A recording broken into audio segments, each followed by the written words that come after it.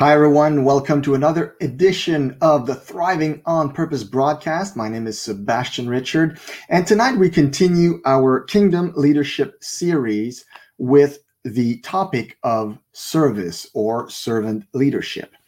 And as you can see, tonight I'm doing it solo. Elizabeth gives her regards. She was just overly taxed with the homeschooling of our three kids, and there's a lot of correction that needs to get done as we are approaching March break. So I'm sure you guys can understand that. We will probably have her with us next week. So, but don't go, even if she's not there, don't go. It's going to be really, really good. So stick around as we dive in deep into the topic of service. And I'm going to give my personal take on it because I remember back in a while back, I'm actually 46 years old, so I was in my early 20s. I was in our local church at the time, and the topic of service and servant leadership came up a lot. And I know I understood where it came from in the scriptures, but I kind of had a hard time with the becoming a servant leader, basically. So the first time I heard the term, I was in my early 20s, and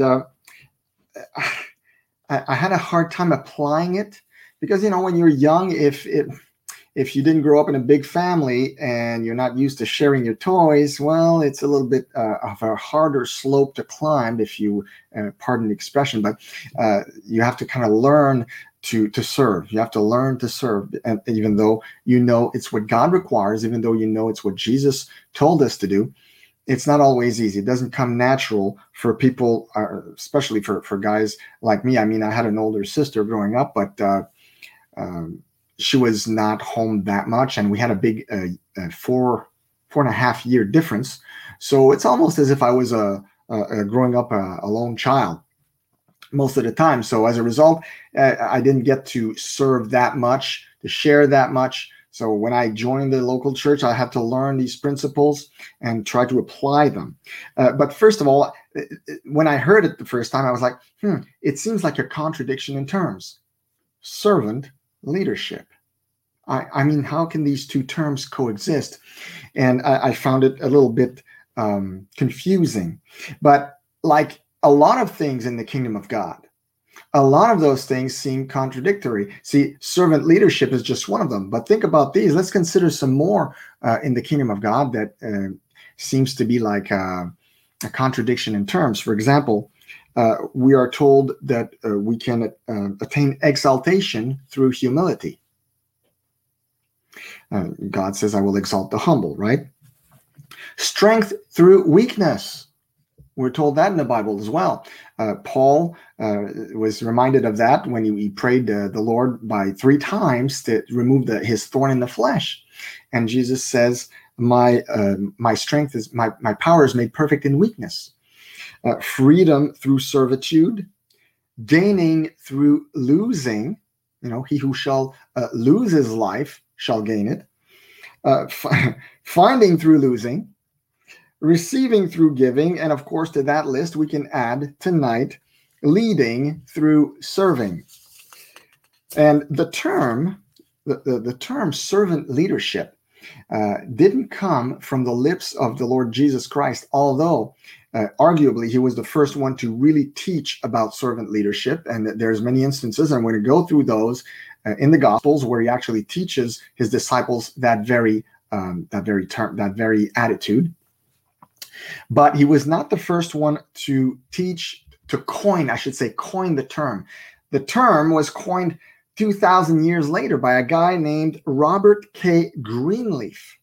Robert K. Greenleaf. So he was the one to coin the term servant leadership.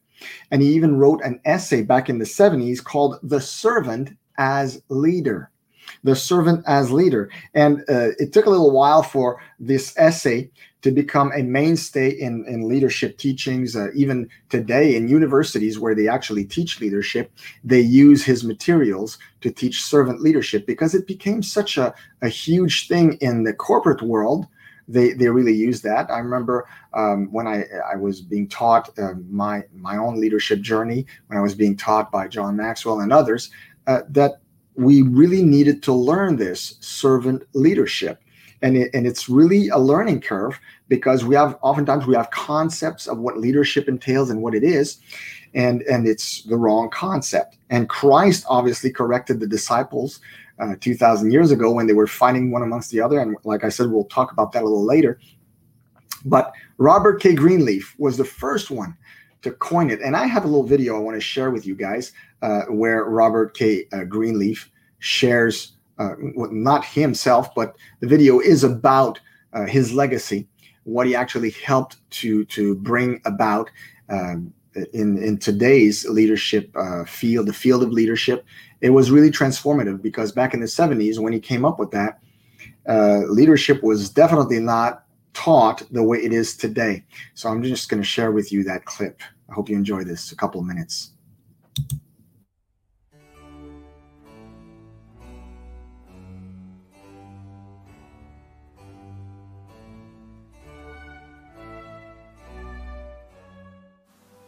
Robert Greenleaf was the founder of the modern servant leadership movement and the Greenleaf Center for Servant Leadership.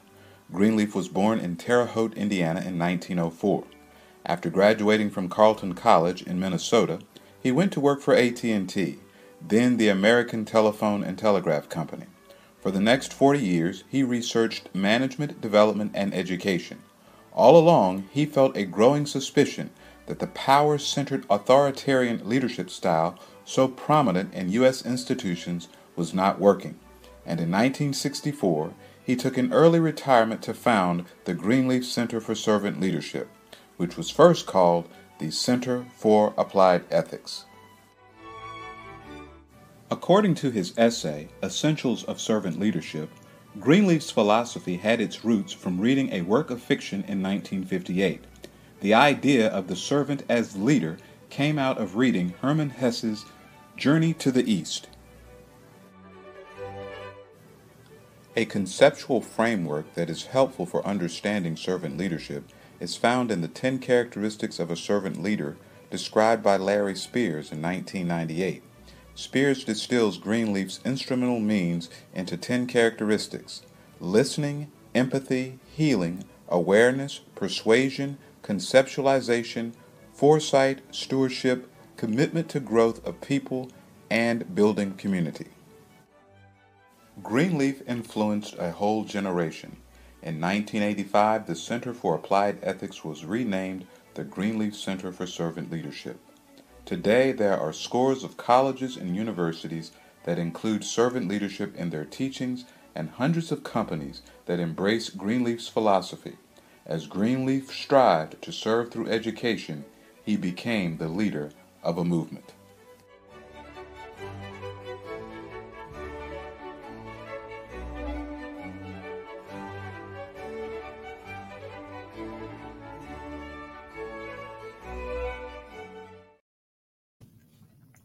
So it's interesting to me that that this movement gained momentum starting in the 80s, and then in the 90s even more, and now past the 2000s, 2020s. The movement really gained a lot of appreciation, and it really transformed our organizations from the ground up in the way that leaders are forged, and the way they exercise their authority or their leadership. And to me, that's fantastic, because, you know, when we look at our society in general, a lot of things seem to be on a downwards slope. The values, the morals, and a lot of things are going away from Christian values. But in the field of leadership, and I've noticed this in my years studying entrepreneurship and leadership, of course, that it is not so. And I really appreciate that about the field of leadership, which seems to be one of the few fields left that espouses values and morals that are very, very connected to the Bible and Christianity. Although if you would tell them that, they would probably freak out and try to readjust and change their outlook. But it's one of the things that I've noticed. So that's a good thing. And I just wanted to share that tidbit with you about Robert K. Greenleaf, because I think it's so important to know where the term came from. Now, we know that the actual groundworks or the basis for it is much farther down the line than that. And like I said, I believe Jesus was one of the initiators, one of the founders of true servant leadership, and he espoused it and he exemplified it in his life to a degree that no one else has in history. And we're going to look at that right now with a passage in Matthew chapter 20, verses 20 to 28. So Matthew 20, verses 20 to 28. I'm going to read it to you guys. Then the mother of Zebedee's sons came to him with her sons, kneeling down and asking something from him. And he said to her, "What do you wish?"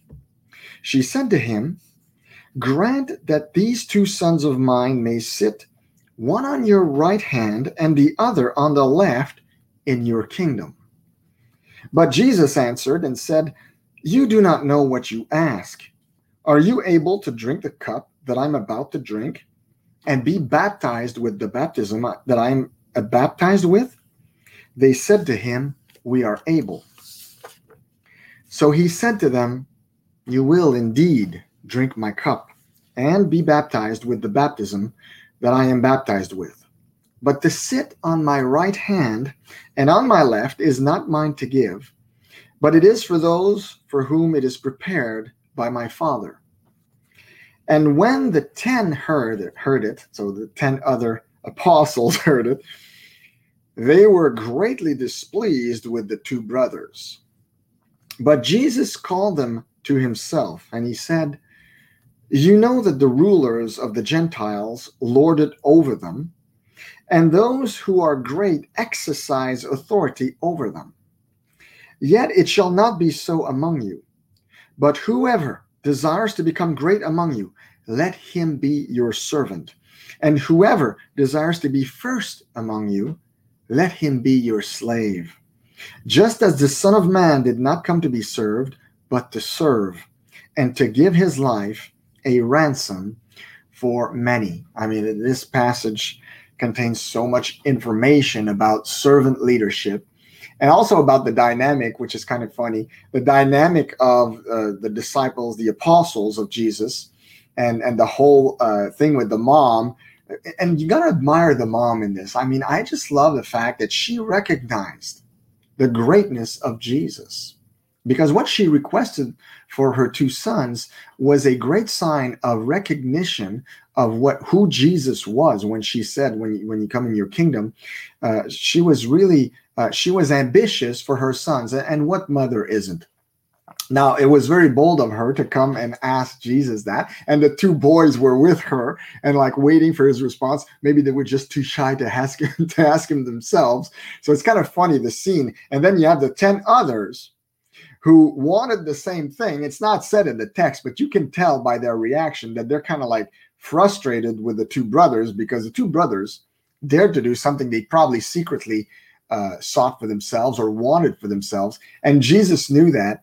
So he called all of them and says, "Okay, let's group meeting, guys." I do that sometimes with the kids when we have a family meeting and I see something's not going right. I say, "Okay, guys, family meeting upstairs." So we all sit in the living room, and then we explain what's wrong or what needs to be adjusted or fixed or addressed or whatever. And I think that's what Jesus did there. He ordained a family meeting, and he fixed the attitudes, because he knew that the two brothers, yeah, they had their own attitudes, but he saw the same thing in the 10. And he was like, "I got to talk to these guys because they don't get it. They don't understand how it works in my kingdom. And I really want them to get this." And Jesus knew he had but a short time to teach these men to become the best servant leaders, as he had only 3 years with them.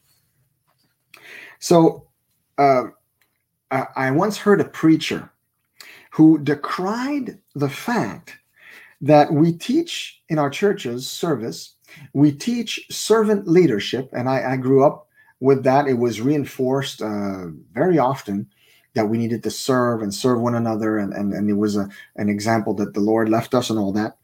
But we're taught this without any clear direction. And I think it's great when we serve each other for anything and everything. I mean, when we help each other for all kinds of stuff, moving chairs or placing tables or for a potluck supper when everybody pitches in. That's all good and wonderful. But I think one thing that we're missing is the understanding of the best way to serve. And here's what I mean by that. This preacher said, when I heard him, and I thought it really resonated with me, he said, "We are not called just to serve, but to serve efficiently.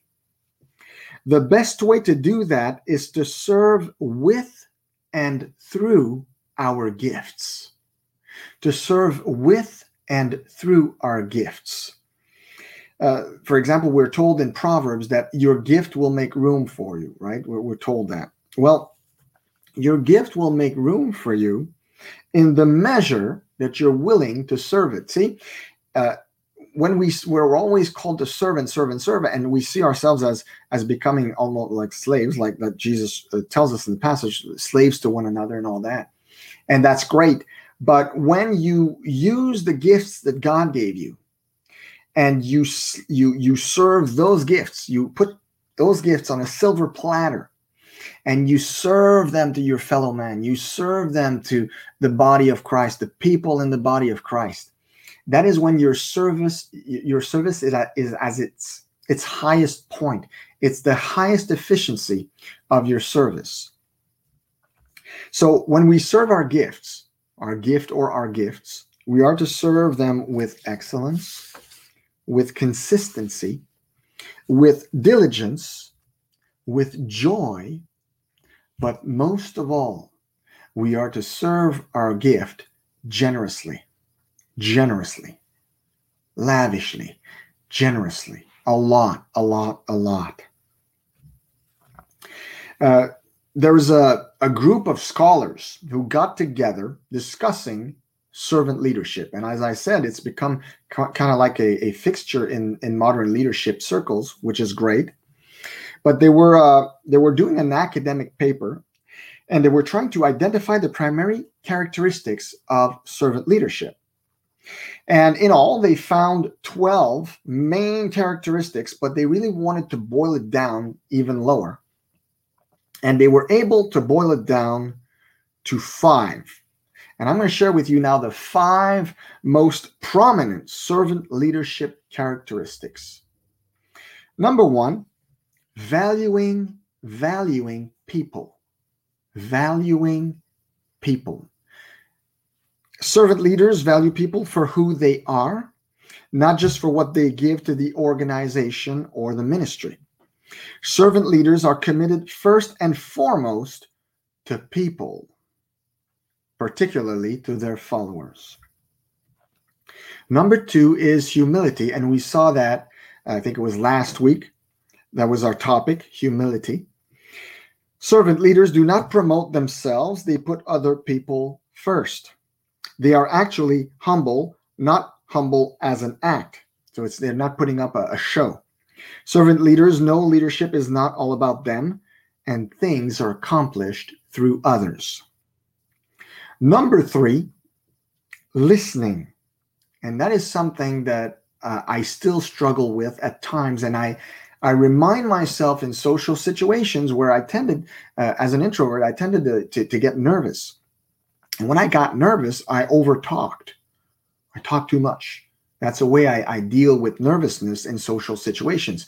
But I put my foot in my mouth quite a few times doing that. And I had to learn, and I'm still learning, how to shut up and listen. 2 ears to listen, 1 mouth to speak. So I should listen twice as much as I talk. So servant leaders listen receptively and non-judgmentally, which is in Christian circles a rare thing. But it's a thing we need to learn. They are willing to listen because they truly want to learn from other people and to understand the people they serve. They must listen deeply. Servant leaders seek first to understand and then to be understood. So the first thing you want to do is understand the people you're serving and then be understood. This discernment enables the servant leader to know when their service is needed. Isn't that interesting? So when you're a servant leader and you're helping a team or helping people work together, oftentimes you will empower them to do what they need to do or what they are the best at doing. And you're going to do that. And as they deploy, you're going to back away and appreciate the results.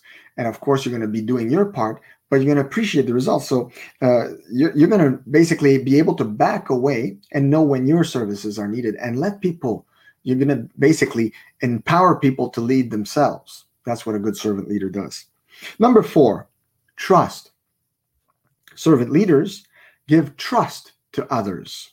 They willingly take this risk for the people they serve. Servant leaders are trusted because they are authentic and dependable. When you put trust in people, when you tell someone you work with, no, that's okay, I trust you, I know you've got this. It doesn't take long to say, but it's amazing how much it makes the person appreciate working with you. When they know that you trust them, they know they can trust you. Number 5, caring. In the New Testament, we're encouraged to love one another, right? Christ said that people would recognize that we are his if they see us loving one another. Caring. Servant leaders have people and purpose in their heart. They display a kindness and concern for others. As the term servant leadership implies, servant leaders are here to serve, not to be served. Servant leaders truly care for the people they serve. There's a saying, and I had to remind myself this a few years back. I kept being reminded of that.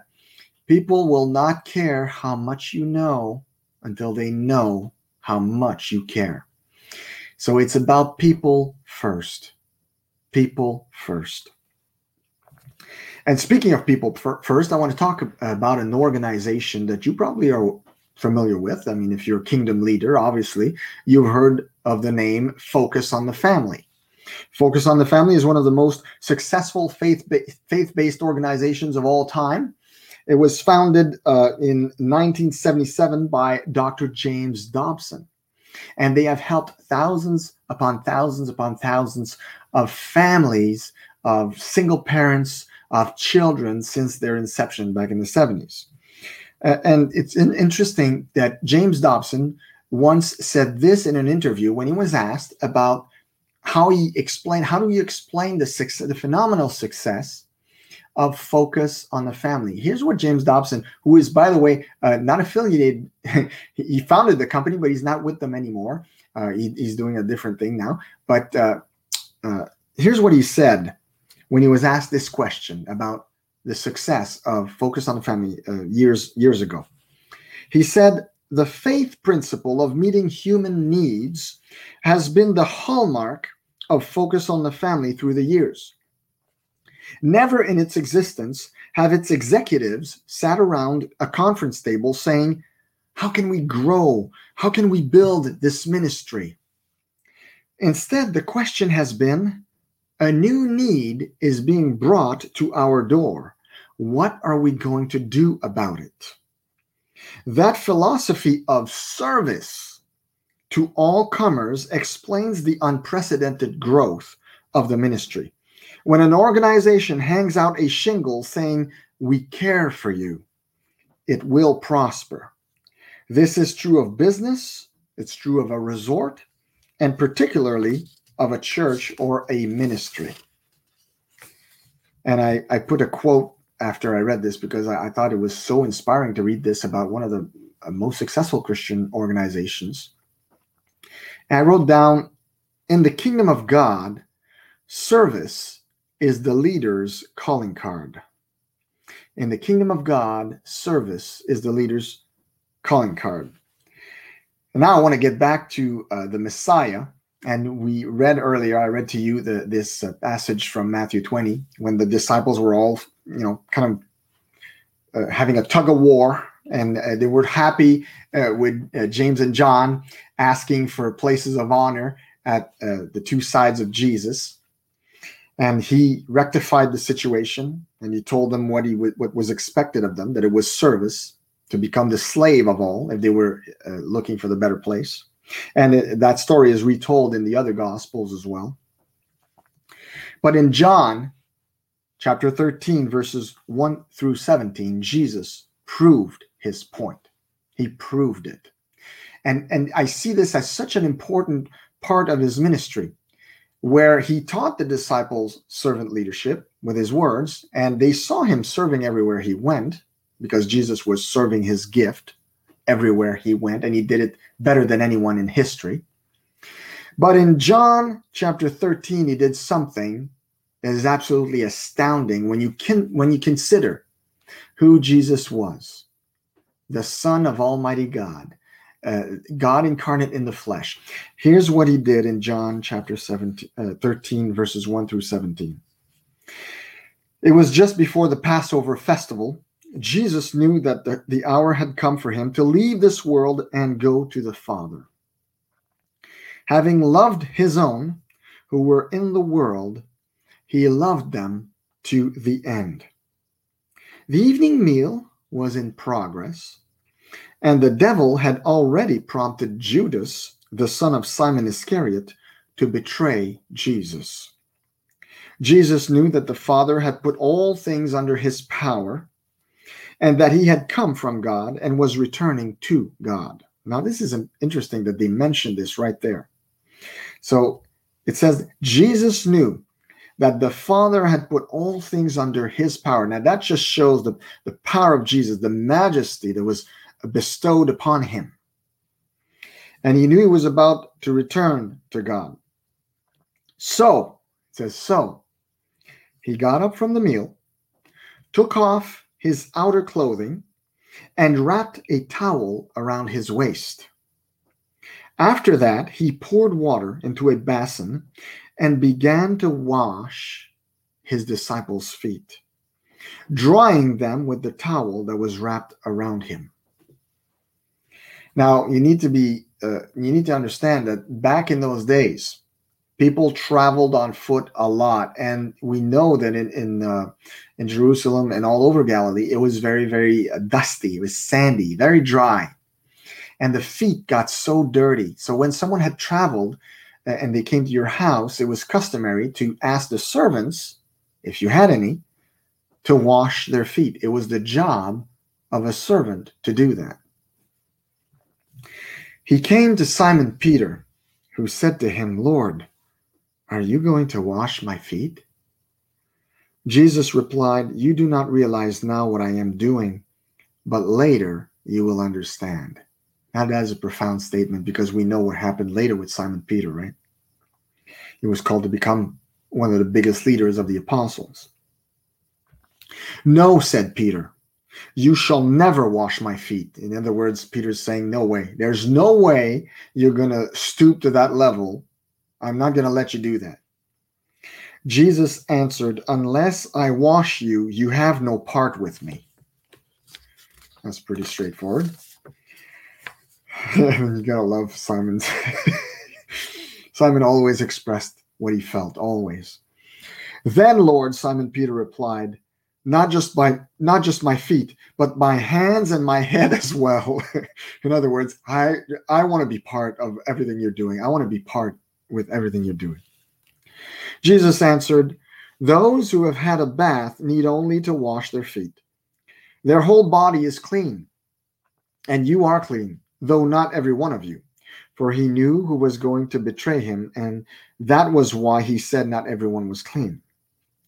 When he had finished washing their feet, he put on his clothes and returned to his place. Do you understand what I have done for you? He asked them. You call me teacher and Lord, and rightly so, for that is what I am. Now that I, your Lord and teacher, have washed your feet, you also should wash one another's feet. I have set you an example that you should do as I have done for you. Very truly, I tell you, no servant is greater than his master, nor is a messenger greater than the one who sent him. Now that you know these things, you will be blessed if you do them. That is one of the most poignant passages in all of the Bible, where Jesus gives an incredible example of servant leadership.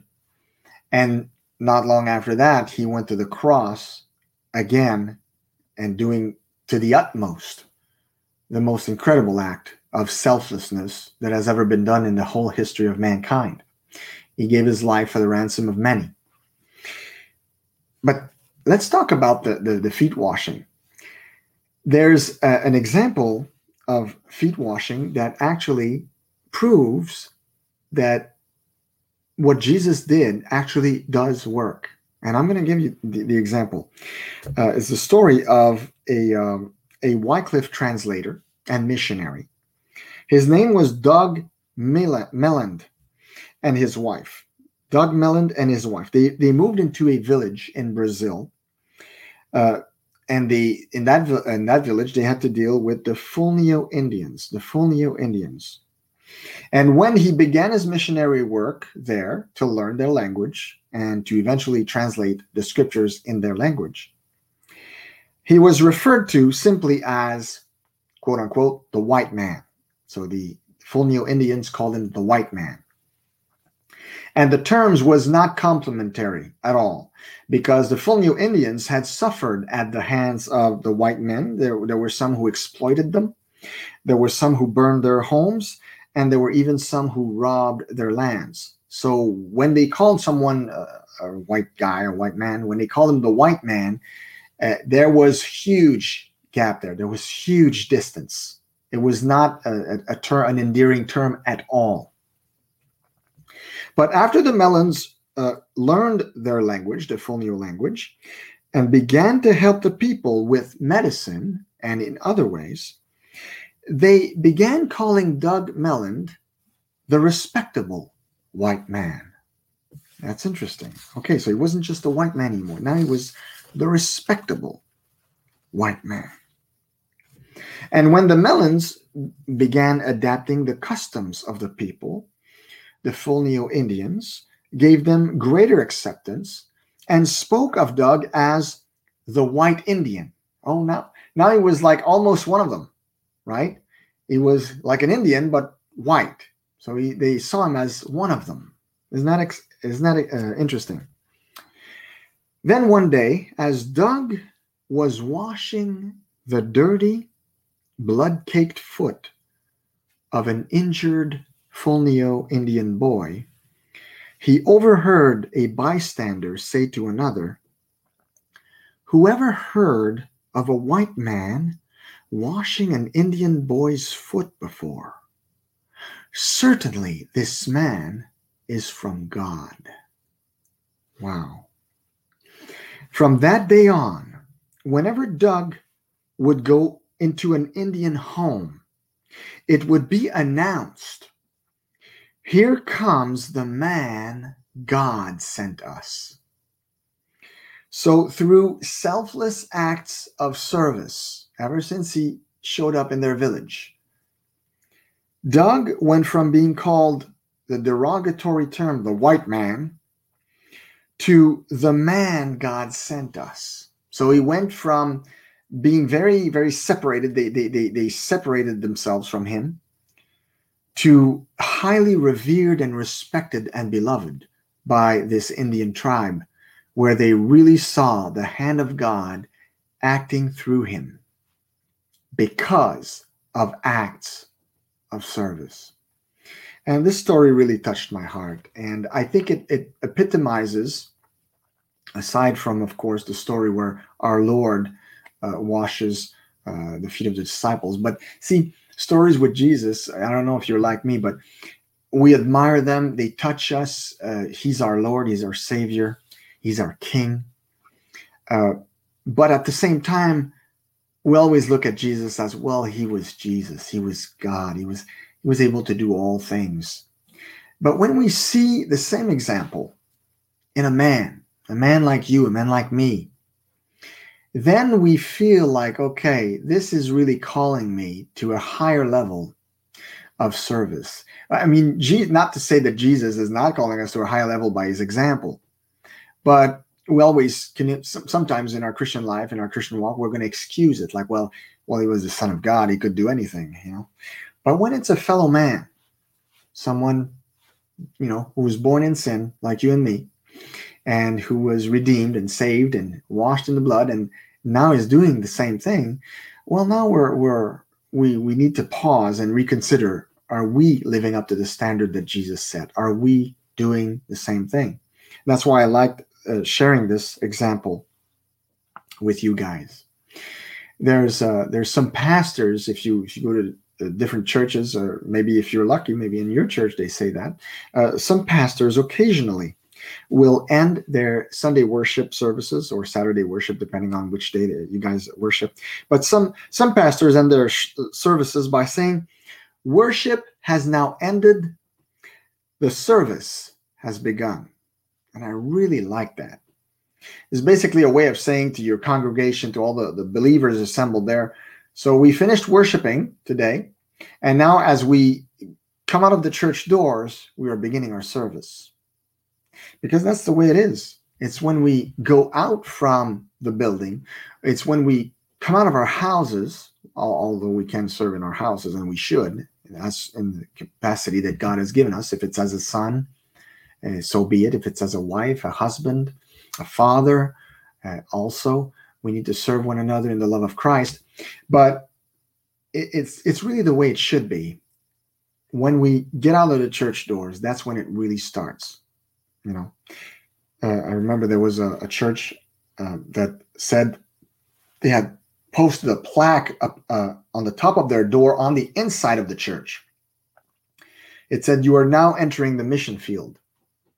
As you were exiting the church, you were reminded you are now entering the mission field. I think that's pretty much the way it should be. So as I end this broadcast, obviously you notice, 38 minutes. Usually these guys go on for an hour and 15 minutes. Well, I don't have my co-host this week.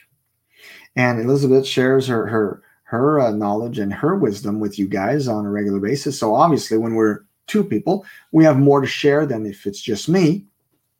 And I go through the content much quicker when I'm alone because we don't have this exchange going on, right? So I just wanted to end this week's teaching with John Maxwell, once again, who is going to talk to you guys about servant leadership. And I like sharing these minutes with Maxwell because John Maxwell is a highly respected and recognized leadership teacher. He's been doing that for decades. I think 40 years he's been teaching leadership, which is pretty amazing. And it's funny because he shared that when he began, I think it was back in the 80s, he started this. He had a call on his life to start teaching leadership. And it was transitional because back in his day, what was popular was not leadership, but management. So he said that back in his day, there were all these management books out in libraries. When you wanted to, basically, if you wanted to learn leadership, you had to buy management books because that's what was available out there. So when he started writing books about leadership and teaching about leadership, it was, of course, we know leadership is nothing new under the sun, but in the writings of those days, it was a shifting from management to leadership, and eventually it shifted even more so into servant leadership, as I explained earlier. And I think John Maxwell, as well as what's his name, Ken Blanchard. These guys were instrumental. They were mightily used by God to teach servant leadership in their own distinct way and flavor. I think Ken Blanchard is the one who wrote the book Leading Like Jesus. I think that's the title, Leading Like Jesus. And in the book, obviously, if you're going to teach people to lead like Jesus, you're going to make a big case of servant leadership. And that's what he did. And he's well known throughout the world for sharing about how to be a good servant leader. But I'm going to end this week with another clip by John Maxwell, who's going to talk about servant leadership. Guys, make sure you join us next week as we continue our Kingdom Leadership series. Geez, what is it going to be about? I forgot. Memory blank. I forgot. But it's going to be good. It's going to be good. Don't worry about it. It's going to be really good. And before I leave, I just want to wish you a wonderful week.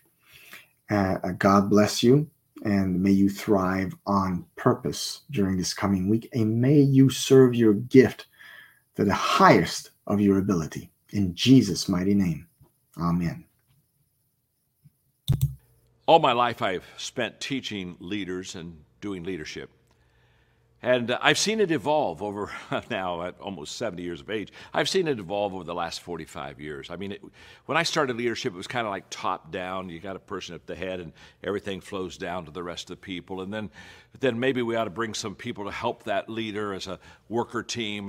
And then it evolved to, well, maybe we need a leadership team, more than just one leader, to have different gifts and different abilities and different strengths to complement one another. And I've watched leadership evolve.